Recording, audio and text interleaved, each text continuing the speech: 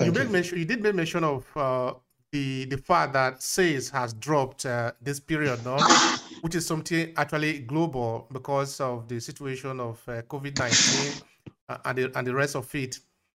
So I would say if someone were to project, somebody were to invest in the Nigeria automobile industry, what kind of chance do we even have? Looking at also the complexity of the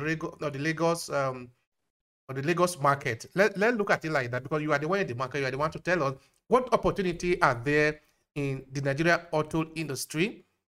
Looking at Lagos as an example. Wow, enormous, enormous. There are a lot of opportunities in the automobile industry, particularly in Lagos. Hello and welcome to Obehi Podcast. I'm your host, Obehi Ewanfo, and I strongly believe that everyone has a story to share. Now let's get started into this episode.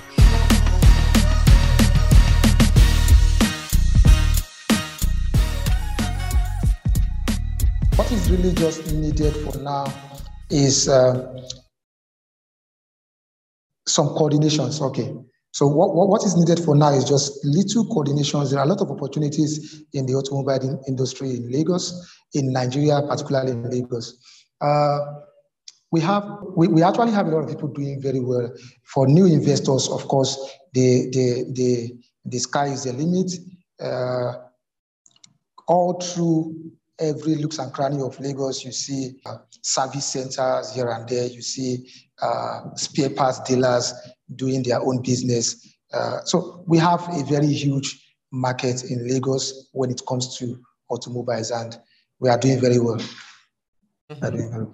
Now, in terms of the cars that are coming in, because I understand that, okay, probably we might not need to go there, but of course, if you choose to, it's fine because it's part of the automobile industry. In terms of the Nigeria automobile industry, I'm talking of the locally made, whether assembled or fully made. Of course, cars really are not fully made in any particular country because car is a component made up of thousands of different things inside. So you just are not expert in all of them. You must need something from somewhere, whether it's the tire, whether it's the mechanic, whether it's the electronics, whether it's the sewing, the packing, the painting. So we all need one another to be able to do it at the end of the day.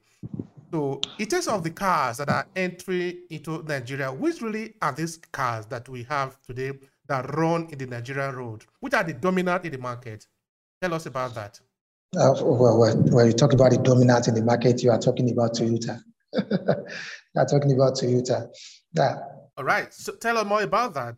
Is Toyota is dominant in what sense? Because they are the numerous, or tell us something. Give us some figures. Okay. Currently in the streets of Lagos, even before now, you see before you the count of 2 or 3 other brands of cars. You count like 10 Toyotas.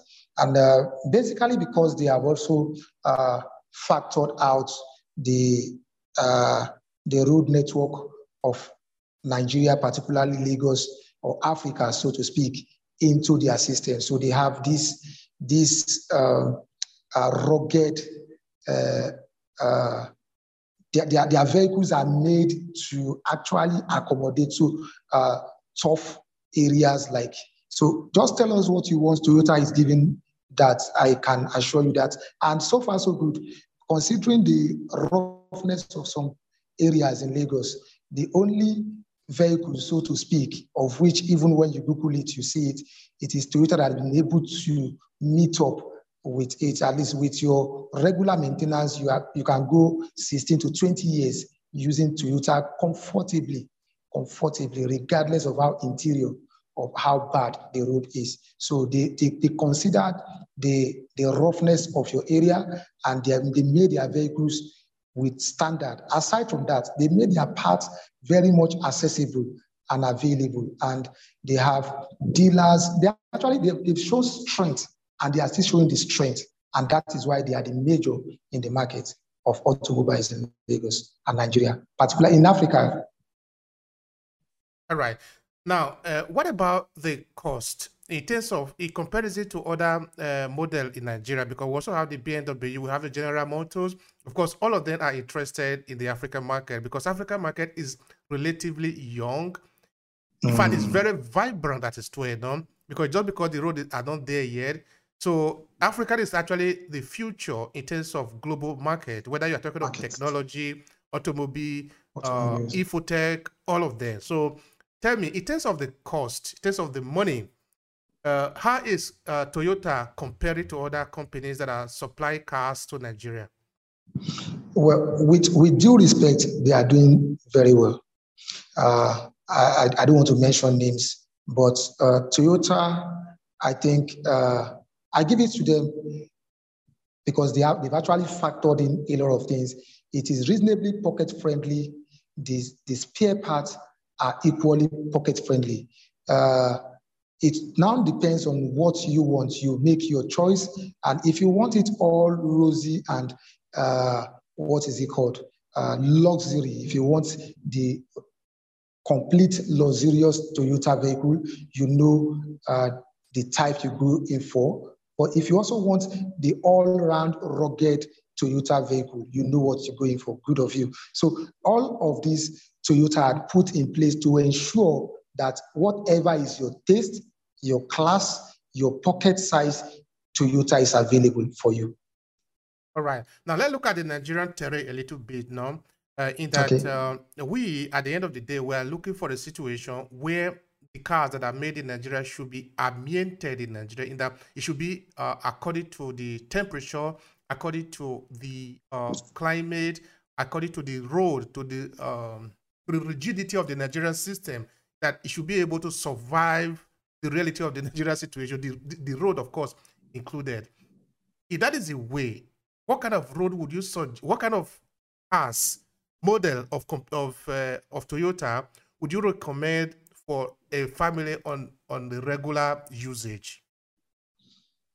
Okay, the Toyota Camry is very, very good.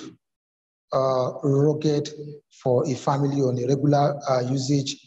The Sienna series also very, very good. And it's a little tough for me to segregate.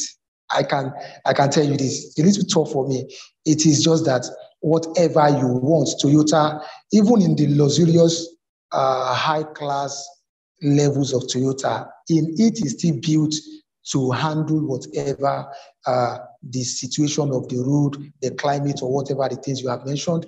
It is built to handle those necessities. And you didn't even make mention of maybe a cost somebody could have in the mind of what it would be to be able to acquire a car. Okay, I'm not telling you to tell me exactly how much you are selling, but in the market, what is the selling price? Somebody want to get a car, for example, in Nigeria. What is the selling price so that we can use that one as a basis to look at another producer in another supplier in the Nigerian market? Tell me about that. Okay, selling price is relative. Selling price is relative. It all depends on how you are able to get your own vehicles, the cost, the overhead cost, and the likes. But on the average, let's look at a bus, for instance, a 2019 Hiace, you should be thinking about 19 to 18 million naira, something within that range. And like again, I will still go back to what I said initially, that price is relative. I wouldn't want to say something that will be quoted here, but the truth is price is relative, and whatever is your own size per time, you can always get from Toyota. All right, thank you for that. Yeah, I know the price is relative. That is true. You are a sales expert, you know, so you are basically speaking from your angle, which is correct. There is no price, that is just it, you know. All right, now on the question of the pricing, that is really very important. I remember recently, actually, it was last month, we talked about pricing in Nigeria. So because there is a program that I follow with a university lecturer there in Nigeria on the issue of food. Food for us is very important in the food security, food distribution, and the sales is very important for us. So you were saying that somebody called you in the night or in the day or whatever there is a kind of a standard for which you are selling. I don't know if you want to tell me something more about that relating to the pricing in the market, relating to how do you determine what is actually the fair price in a way that the consumer is not cheated? Tell me about that. Okay. Before a consumer will walk up to you that he wants to get a car, definitely he has a broad knowledge of what it takes. Probably might even got it to some few places. For now, one basic determinant is the forest.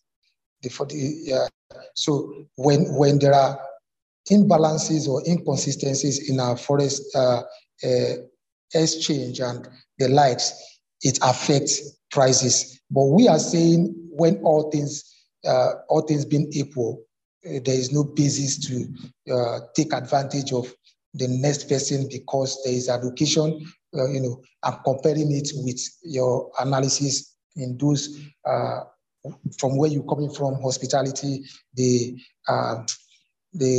hotels and the likes. You can actually look at, there are too many people. How do we reduce traffic? How do we do this and that? Okay, unless the highest bidder comes in or what have you. But unlike this, we are very sensitive. We are very sensitive. We understand that coughing out a specific amount at a time like this is not a joke. And if there is no basis to make increments, there is no basis.